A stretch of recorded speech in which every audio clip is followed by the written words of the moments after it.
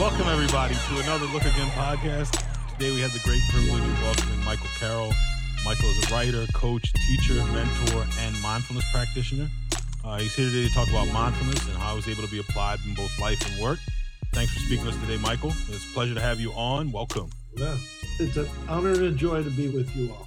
Ali, you forgot to add ninja also. Yeah, ninja. Yeah, and ninja. He's also a ninja. I feel like that was the most important part of his bio, was the ninja part. That's right. All right, so on the Look Again podcast, Michael, we talk a lot about mindfulness and contemplative practice. So how does mindfulness show up in your life? And we also ask people, like, what does your personal practice look like? Because a lot of times when people teach, they have to teach a certain thing, or that's what people want to learn, but their personal practice looks a lot different. So what do you have to say about that? Well, just a little bit about myself. I'm 61. I'm almost 67 years old. I'm almost 68 years old. So I've been practicing since 1975. So I've been practicing mindfulness for quite some time. The way I've been taught is in the Kagyu Nyingma school of Tibetan Buddhism. So the style of the sitting meditation is what is generally referred to as formless meditation for Zen practitioners. If you would Shinkantazi style, very simple approach to the practice. So, I've been doing it a long time. I've done, to a great degree, there are other disciplines I've been trained in my lineage, but to a great degree, that's just a basic practice. Done many solitary retreats, many long, just did another 5-day retreat recently, just came off of that. So, extended sitting meditation is very much part of the tradition, as well as a daily practice, half hour in the morning, et cetera, et cetera. So that's essentially what I've been doing most of my life, I guess, at this point. So when you say formless meditation, so like I know Atman, Andy, and I come from like a yogic tradition. Some of our listeners might have no experience meditating or come from different traditions. Can you describe what formless meditation is a little more? Yeah, theoretically, technically, you can talk about meditation from Persia east, so to speak. Technically, you can talk about meditation as two types. One is form-based meditation, which a form-based meditation uses a specific technique in order to achieve an objective. So you might use a mantra or a visualization, or like in Tai Chi, you would use various body movements, and the objective would be to raise your sense of vitality and the power of one's physical presence. Or you might do, maybe familiar with your audience, the practice of Tonglen, where you actually visualize a particular movement of the breath in order to generate loving kindness. But we could go into many traditions, and there are literally thousands of form-based disciplines that use a very specific technique in order to achieve a specific objective. The other type of meditation is what is referred to broadly as formless meditation. Formless meditation uses little or no technique at all and doesn't seek to achieve anything at all. And the formless meditation, mindfulness awareness meditation, though it uses some technique, falls generally within the formless style of meditation. And particularly in the Zen and Mahamudra and Ati tradition, the formless aspect of that discipline is very much worked with. So I guess to have a form is to have like a intention in your meditation, and to be formless is to meditate without an intention, but to just do a practice, right? To some degree, I think the issue here is in formless meditation, the type of effort that you're working with is not an effort of achieving anything. Okay. It's actually becoming familiar with the situation. It's not about accomplishing anything. It's about expressing qualities of the mind. That type of effort is very real, and you work with it, but it's not a matter of what we call the wisdom of non-achievement. You're not achieving anything. You're actually recognizing situations. Okay. And where did you find the Tonglen? Where did you find this Buddhism meditation, this practice that you've, fell in love with and been doing for a long time? In terms of Tonglen particularly, or just generally Buddhism? In general, like, where did you find the practice? Yeah, I was very fortunate. My parents were very kind to me. They let me go to college and study theology and philosophy. And when I was in college, I studied theology, philosophy, Eastern thought. And then when I left college, I moved to New York City. And through a series of accidents, one of which was getting off at the wrong subway station, I met His Holiness Dudjom Rinpoche, who's a Tibetan master. And that was I was a very young man. I think it was 76 maybe when I met His Holiness, and he was my first connection with an actual living Buddhist master and not reading texts and books and things. And then from there, I was encouraged to study with other teachers. Most importantly, Chogyam Trungpa Rinpoche, who's my root teacher.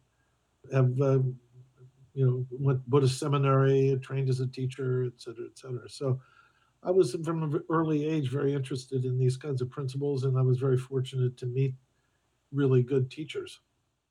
Nice. Awesome.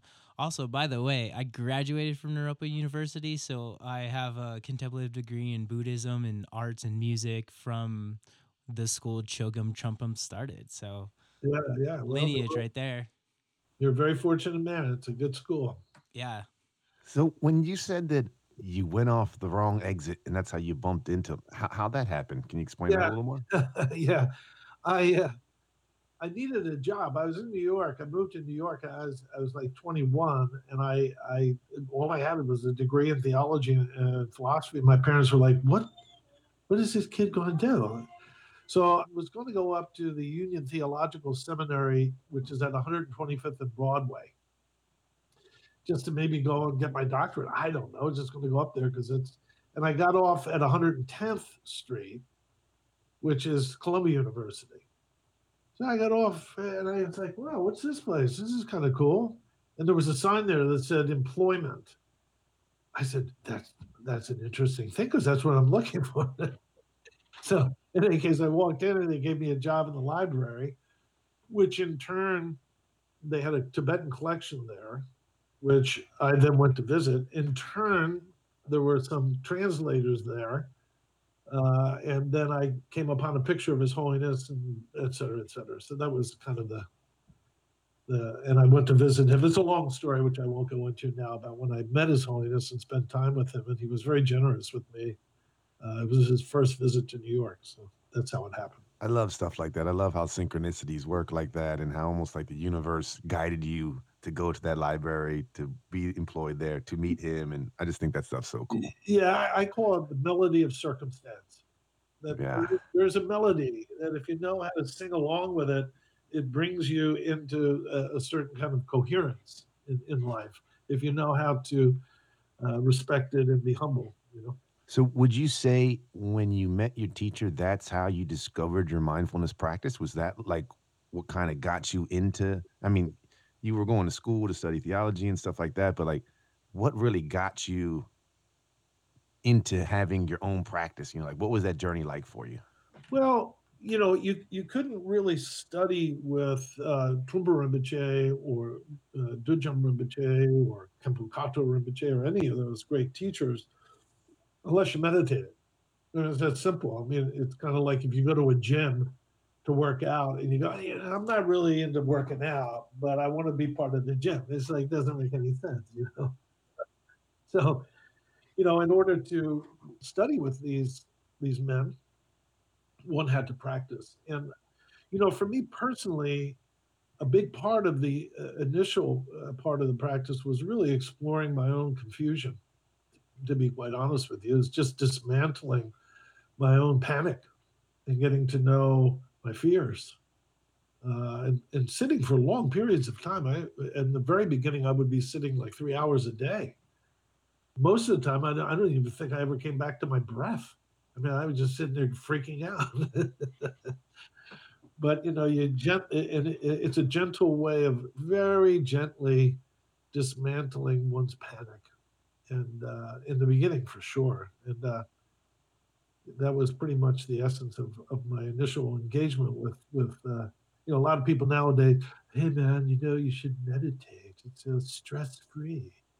not my experience meditation.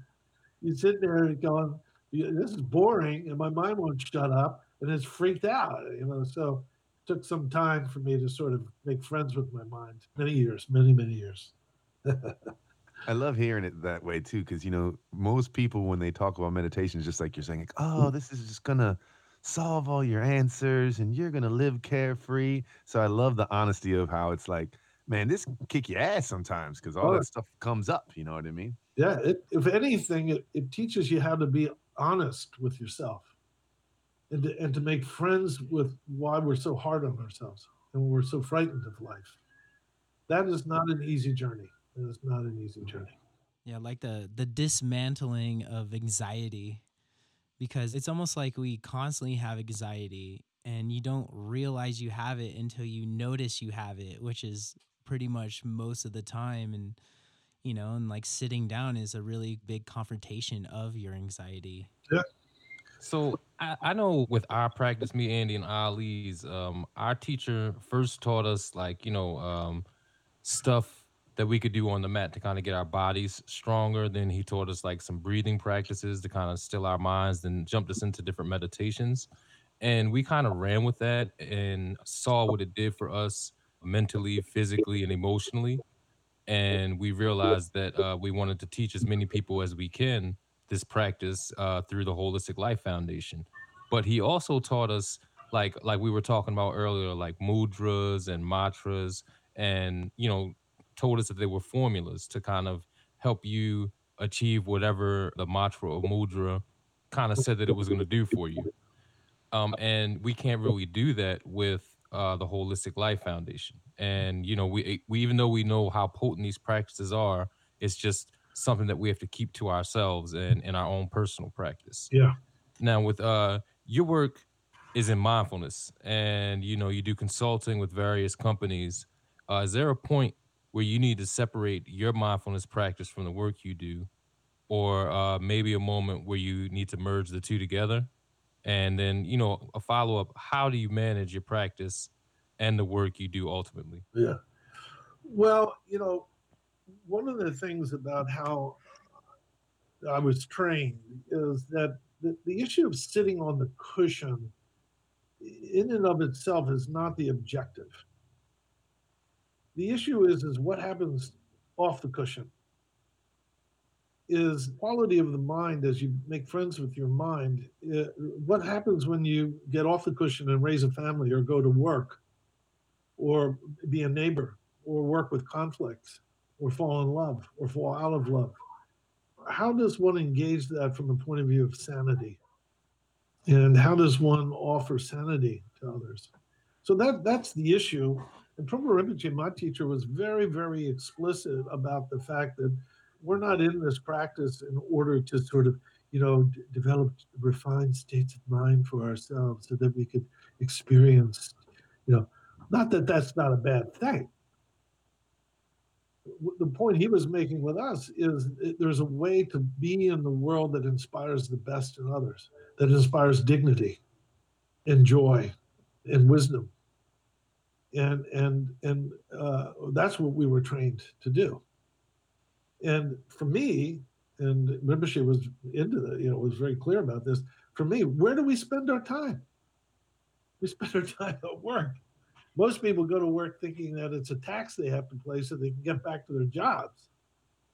When in fact, if you meditate, you actually meditate and you go to work, you're actually at work. But you're awake at work, you're at work. So how do you inspire the best in others? How do you create a dignified world?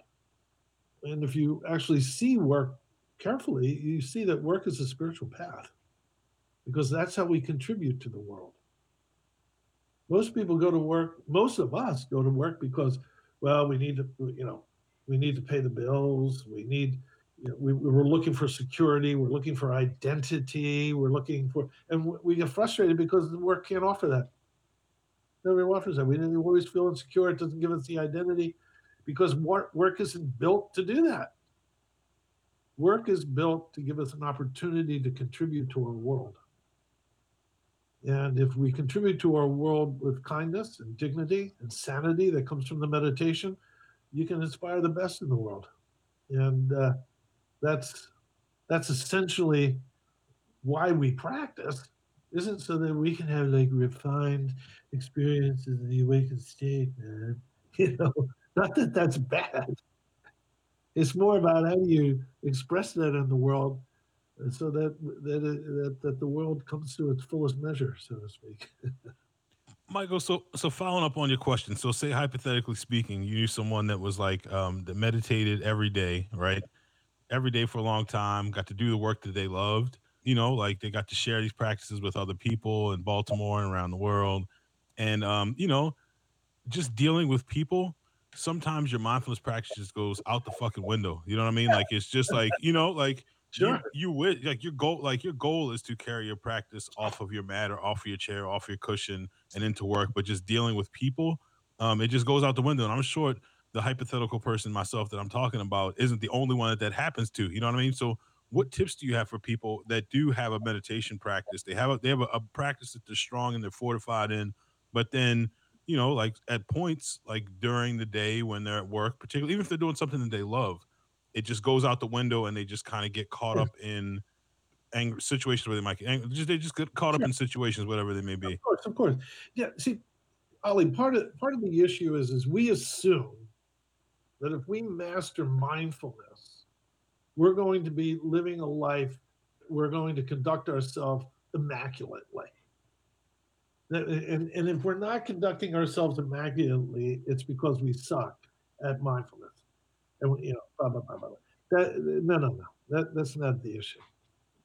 The issue is by doing the practice over time, we increasingly become wiser in how we engage our world. Making mistakes is part of the territory. I mean, it's just part of the territory. It's just it. It's just the way it works. We make mistakes. No problem.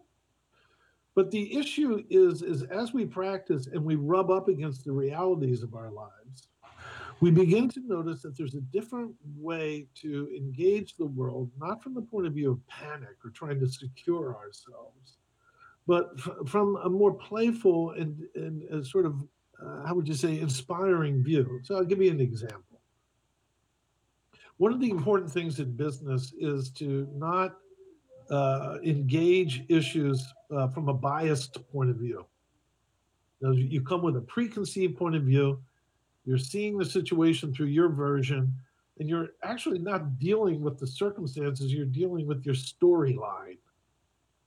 And in business, that's a big problem, particularly in personnel, because we all know, oh, you're a good guy, but Atman, it's not cool, man. We know that. He's a piece of crap. I'm glad you identified that, Yeah. Michael. Thank you. See what I'm saying? He understands the brother dynamic. To all our listeners out there, today is opposite day. That's right. Actually, today's 420, but So we got that down, right? So, Atman sucks. Ali's great, right? So now at work, I'm happy with Ali, but when Atman comes around, dude, what the hell? That little storyline is my version of reality. It has relatively little to do with Atman or you.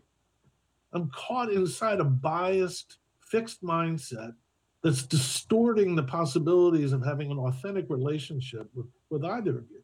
Both of you are a much bigger proposition than my little story. Well, when you do the meditation, you increasingly dissolve a fixed mindset in how you relate with people. Sometimes Adnan has a bad day. He's a cranky pants. But some days are beautiful. Some day you're a cranky pants. So you begin to have a much more agile relationship with your world rather than projecting your version on it. And that's just one aspect. There are so many aspects that come out of the meditation that you can bring to your everyday life that begins to create sanity in the world. Rather than me sitting around, being pissed off at Atman because one day, because he ate my lunch one day. Bless, eat my lunch, take my lunch. That's okay with me. You know what I'm saying? Does it make sense what I'm saying? Makes total sense. Yeah. And this ability to actually engage the world from an open, authentic place is what is the natural outcome of the practice. And when you bring it to the workplace, it's very, how would you say, skillful? and it tends to inspire the best in others. So we have like this focus on practice and mindfulness conversation going on, and you clearly told us when you found out about meditation and Buddhism, and it kind of like turned you on, and it started like a path for you, and your parents allowed you to do it, and you kind of like you had this life of meditating and mindfulness and meditation before you actually brought it to a more like organizational setting, a work setting, and like helping executives, coaching people, teaching people.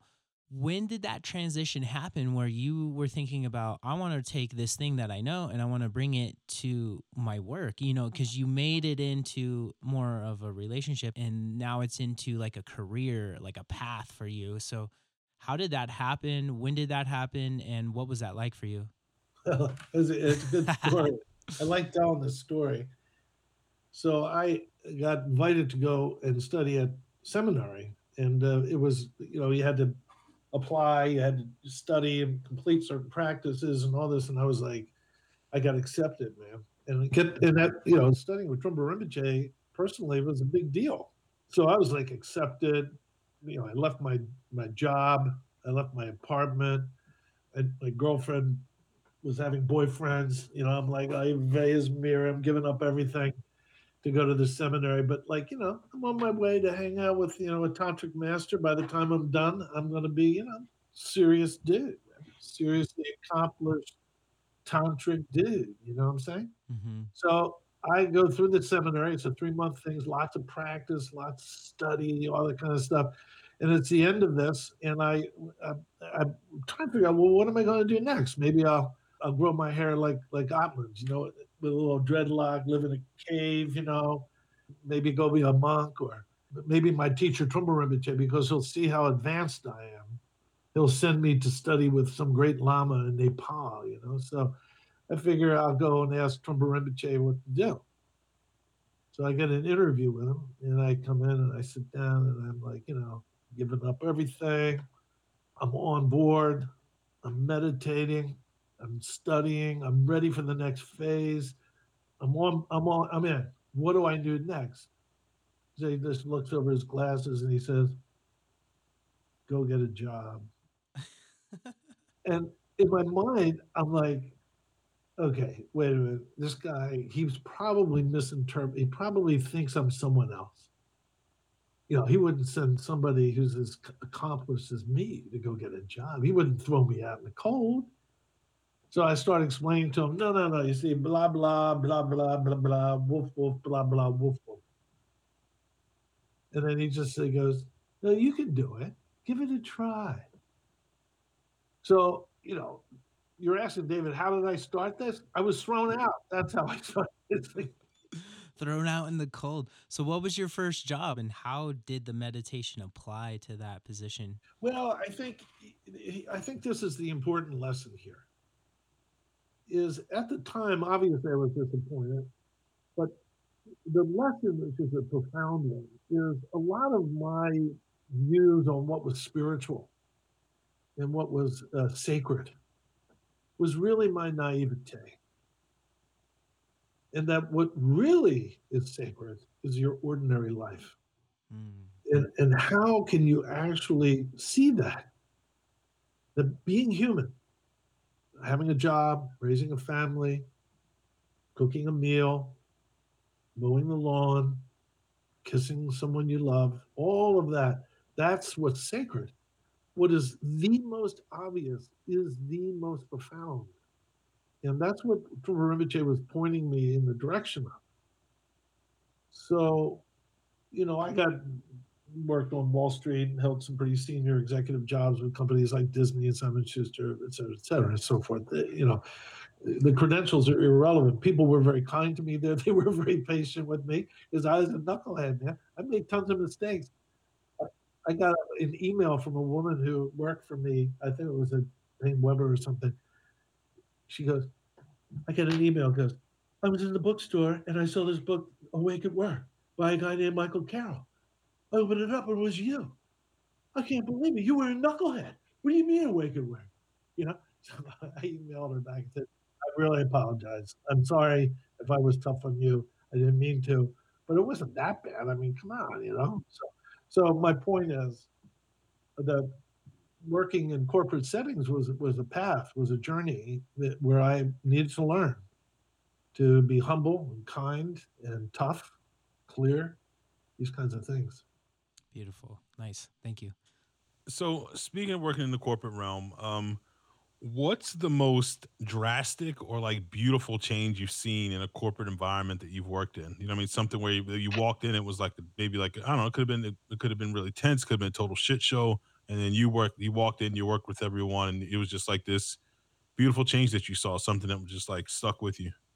Because of the consulting that we were doing, or just because of something they were doing? No, definitely because of the consulting you were doing. And maybe a shift that you saw in them where it was just like having a practice or learning to be aware of how you interact with yourself and other people can be very powerful in any Sure. environment, particularly a work environment. But is there anything that you saw No, that no, really stuck with you? yeah. I hear you. Thank you for the question. Well, yeah, I'll just give one kind of story, so to speak, because there are many, you know, that people are good. You know what I mean?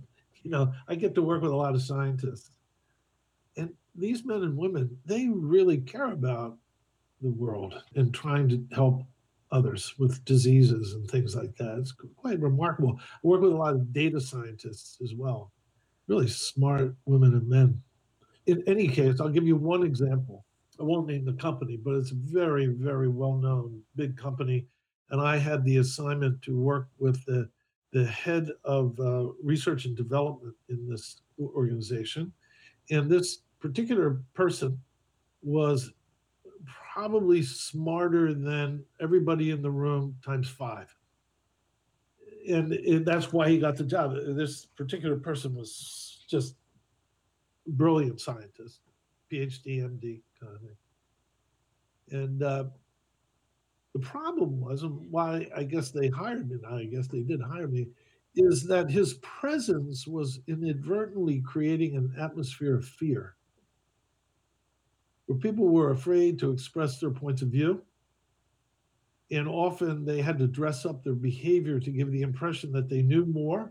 It had created an entire scientific atmosphere of ritual where everyone wanted to make sure that they were getting proper recognition and for their talents. And a lot of it flowed from this individual's really powerful intellect. So if you brought up a point about a particular clinical study, you can be sure that he'd ask the 5 critical questions very quickly that you needed to answer on statistical modeling you were using, and you'd better have the right answer. So that level of panic or fear in the atmosphere was creating a culture where people weren't candid. They weren't open. In any case, make a long story short, this particular scientist in working together began to work with the practice. Because he was so smart, he quickly realized, oh my God, I'm buying my own story. This is ridiculous. It's so much easier listening than trying to wait in ambush. And he just started shifting his style very quickly and creating an atmosphere that was a little surprising to people, frankly, and creating a more open and innovative atmosphere where people could speak their minds. Conflict was not seen as dangerous, but more welcome. There was it didn't happen overnight, obviously. You just don't switch things overnight. But it was pretty obvious that this individual learned quite quickly that his ability to promote an atmosphere of openness and candor and authenticity versus being the smartest guy in the room was a preferred way of leading a top-notch scientific culture. So that would be just one example of the kinds of successes one would hope to have in doing the kind of work that I do. Interesting. It's one thing to think about, like there's knowledgeable, knowledge and knowing things, but then there's just like emotional intelligence, being intelligent with how you show up in a bubble of people or noticing people if they feel comfortable around you to say things. And I always kind of like the fact that we can dialogue in a way where it's healthy to disagree, but it's not healthy to fight about it. It's healthy to try to explain your point of view, because if people can't understand you, then you have to use words and meaning. And if we can't do that, then it's just like we tend to shut things off, shut people out. So we have to learn how to disagree and just, kind of just say what is. Yeah, and I think you're spot on there, David. And it requires a lot of skill to be socially intelligent and emotionally intelligent.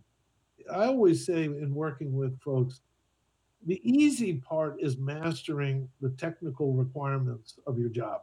That's the easy part. The hard part is being skillful in a complex environment. And I do a lot of work with data scientists, and not to just in past, data scientists were expected to come into various settings and impart information to decision makers, right?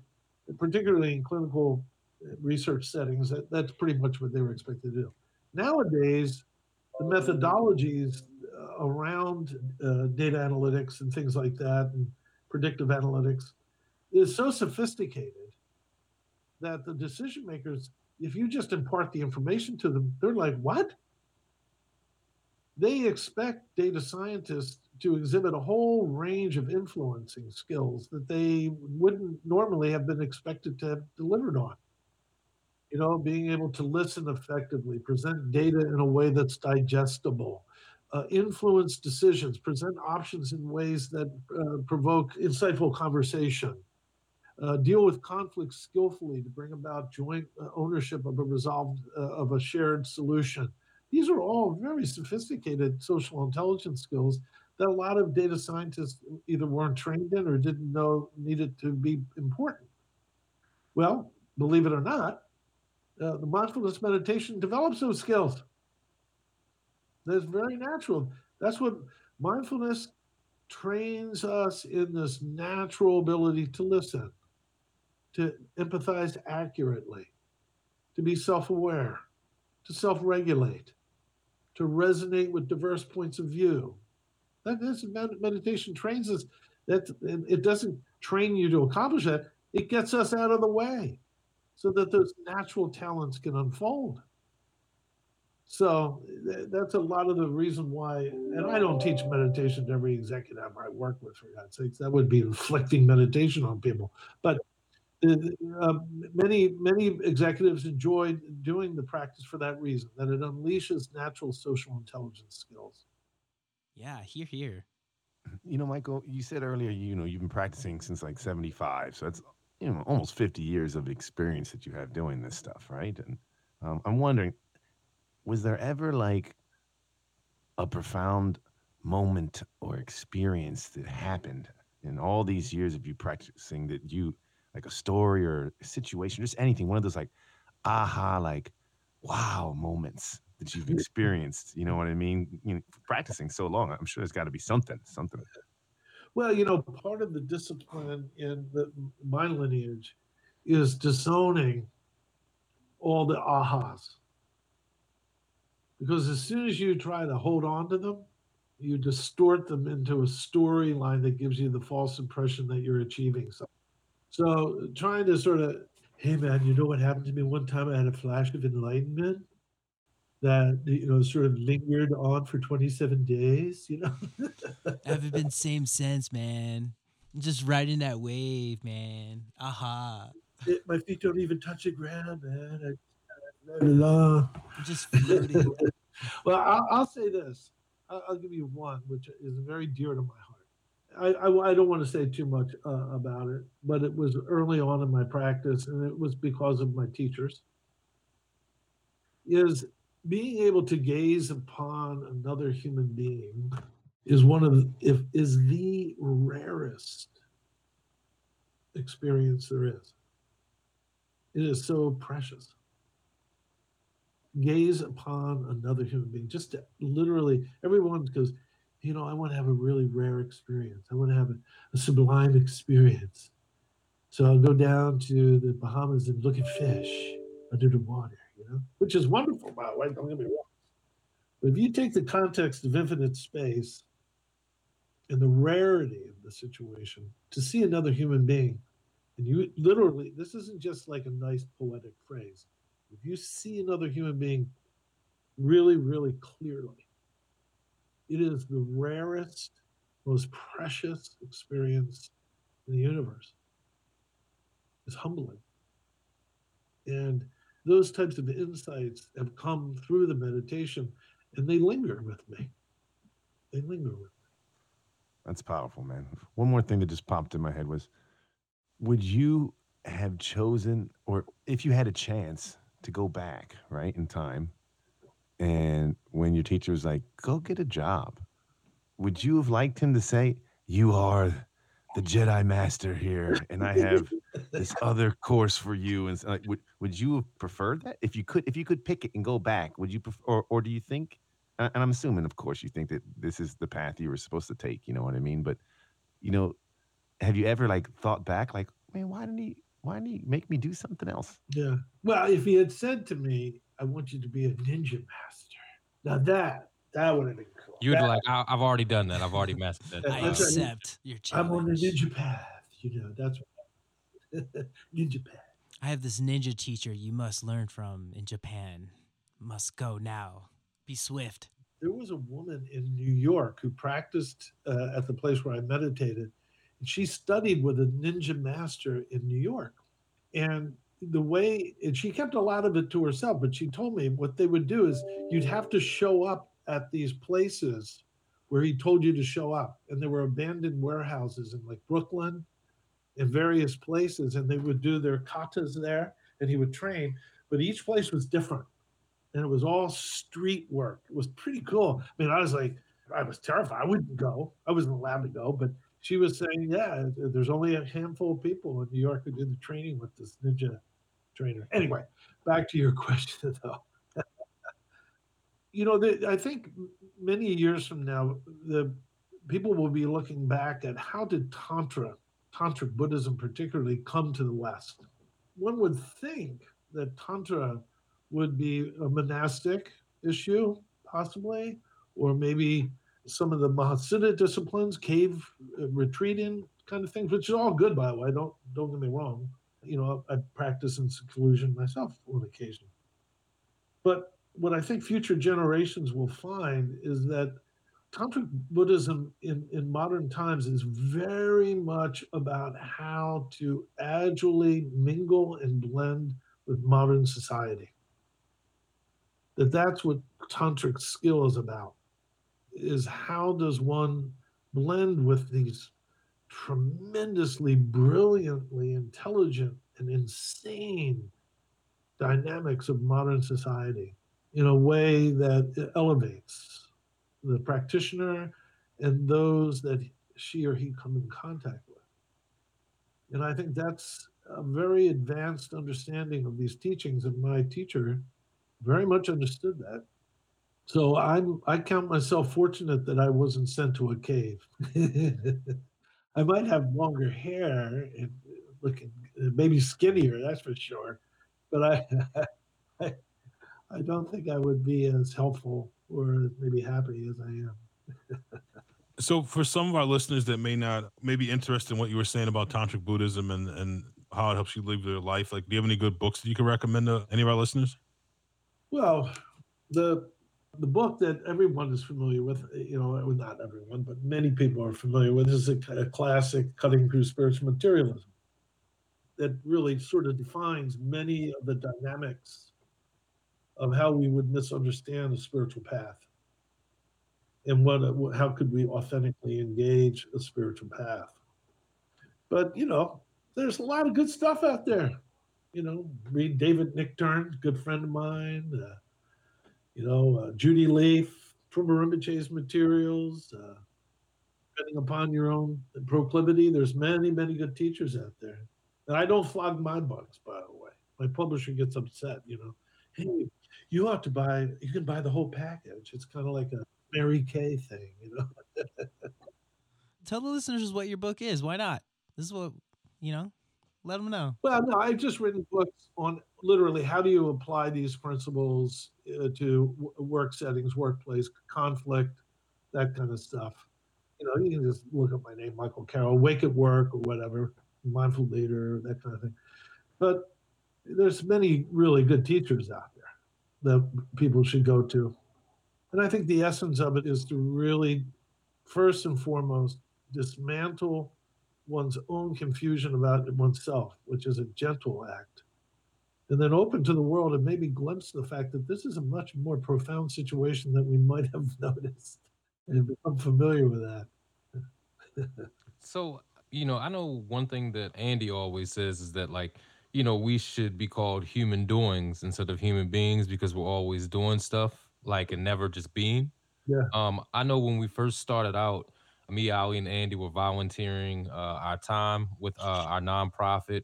Then to kind of keep the lights on, we had to get weekend jobs at a mental illness facility. And, we had no time for ourselves. As time progressed, we had some great mentors and they kind of taught us about like the balance in life, balancing, carving out time for yourself, your personal practice, putting smiles in your face with just like, we love going camping and going hiking and, all that type of stuff. Yeah. So if you were to create a ideal balance between work, life, mindfulness practice, and self-discovery to manage one life, what would that kind of look like? Or Yeah. and I know it might be hard for some people if you're not like an executive of a company and you are working a 9 to 5, just because sometimes people live one long day and that Saturday they're recharging their energy for from that week, and then that Sunday they're cleaning their house up, getting ready back for that Monday. So is there an ideal way to kind of set up a more balanced life? Well, I mean, I could get into discussing how to arrange one's life in a way that actually provokes sanity, right? There's many dynamics involved with that, and particularly for householder approach. But that's so personal, so intimate. But I would suggest the slogan BC do, BC do. And the first element of that is what you were just saying there, Alvin, is how to be. How to be. That's the key. That's why the meditation is key. So that when you go into the shower and you turn the water on, you're actually getting wet. How to be. Now, once you develop how to be, the next question is what do you see? What do you see?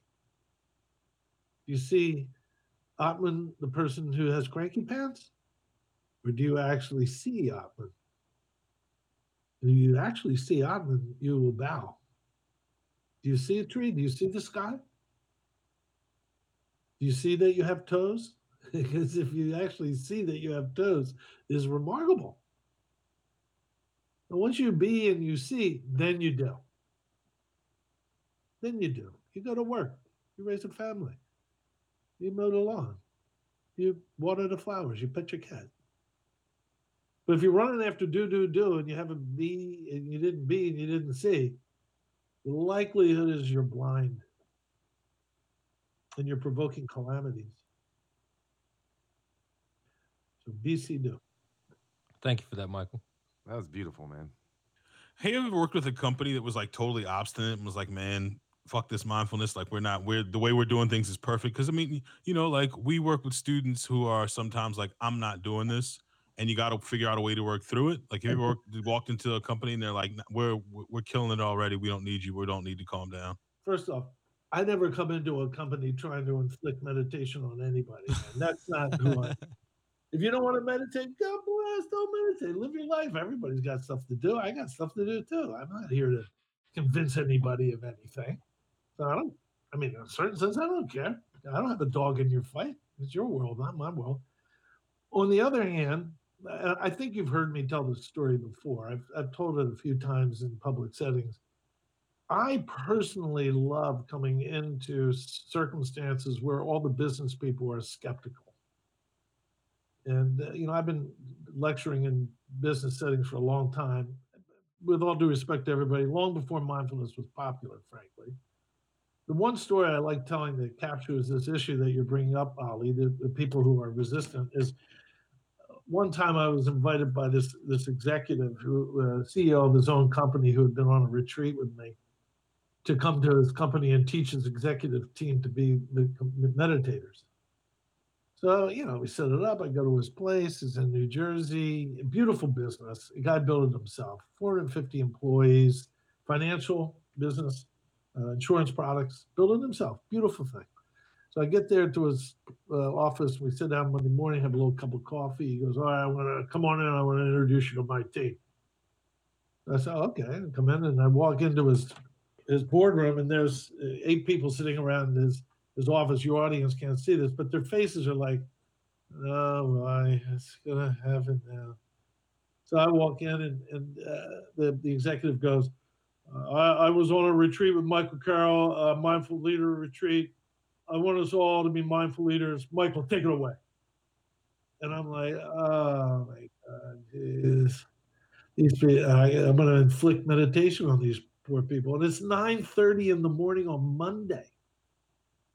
It's like, this is like, so, I start, start talking a little bit. And your audience can't see this, but the CFO is sitting at the table, and he keeps glancing at his watch. Keeps glancing. There's this little tone of like looking at his watch.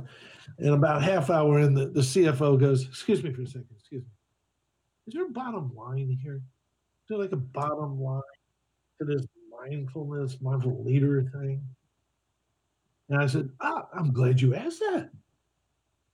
There is a bottom line. And how about, rather than me telling you what the bottom line is, how about if I show you?" And everybody in the room was like, "Oh, of course." I said, "Okay, here you go." So I just sat there for about a minute. I said, "No." I said, "So how was that? How was that?"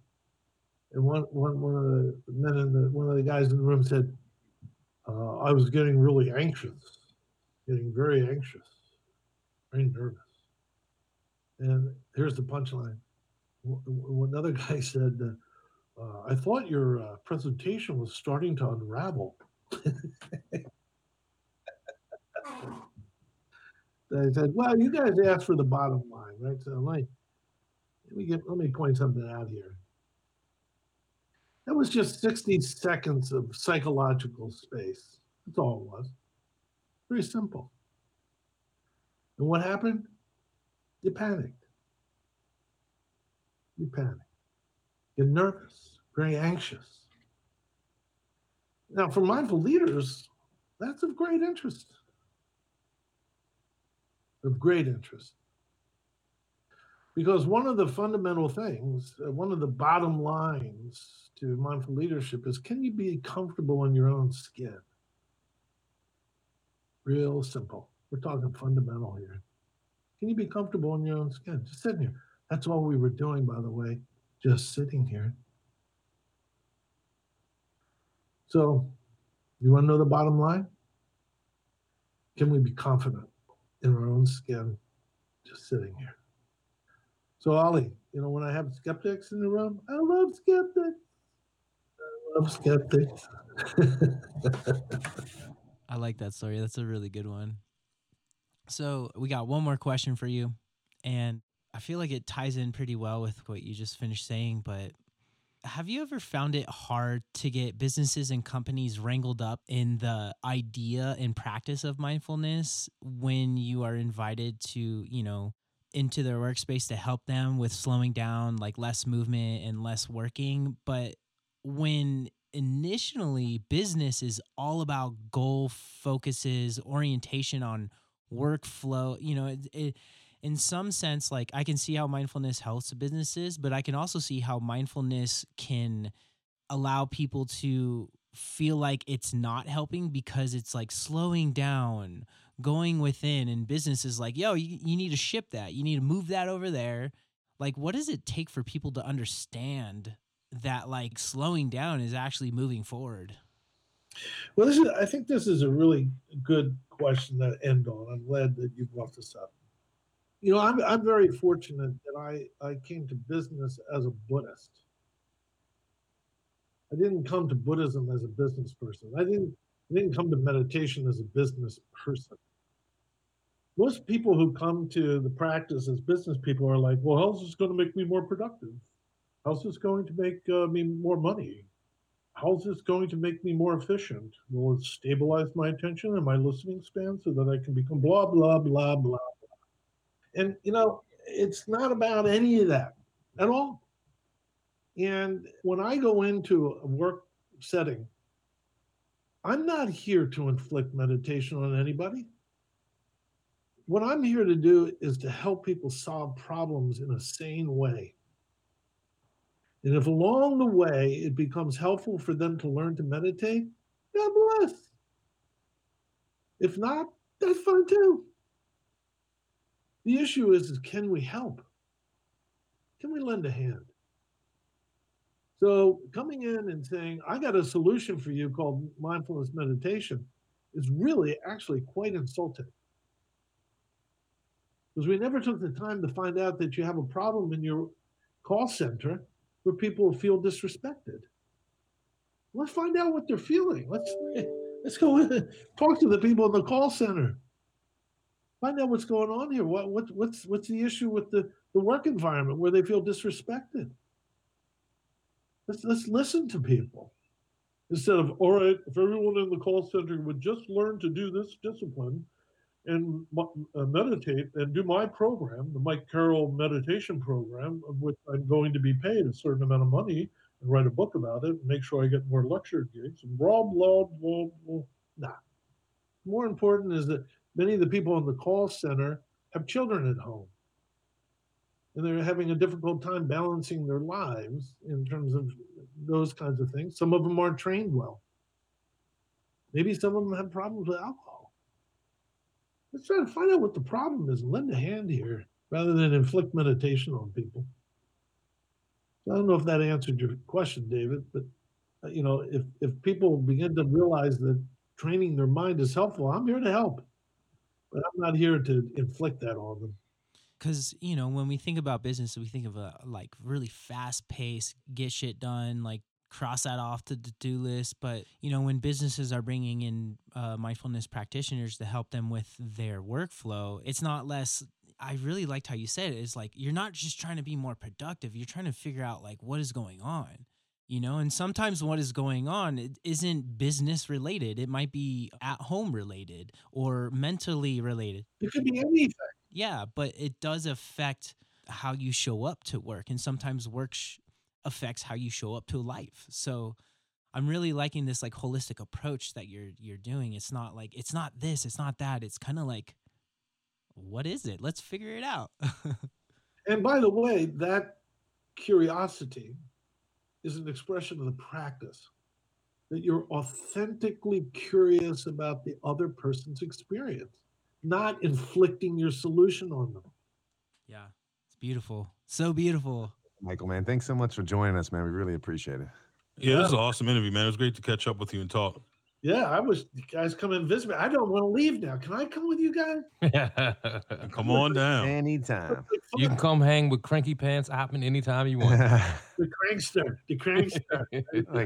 I'm at Boulder. You can come down here and we'll go visit Naropa. I used to work there for 10 years, so I'm pretty familiar with them. No, I'm thinking of coming out from Albuquerque up to Fort Collins, drive along there. So if I'm not there, David, I'll look you up. Yeah, hit me up. You're all invited to come up. I'll make you lunch. I know we're not too far away, so I hope to see your faces again. It's really an honor and a joy to see you all again. So thank you for having me. Appreciate your time, Michael. Yeah, appreciate thank you so much, man. Peace Love you, love, buddy. man. Yeah, peace. Peace, y'all. Love to your fam too. Thank you for listening to Look Again Podcast. Please feel free to share this content with your friends and community. Also, please consider donating to our Patreon page. You can find us at patreon.com and search for Look Again Podcast. Anything helps, and we really appreciate your visit. Thank you so much.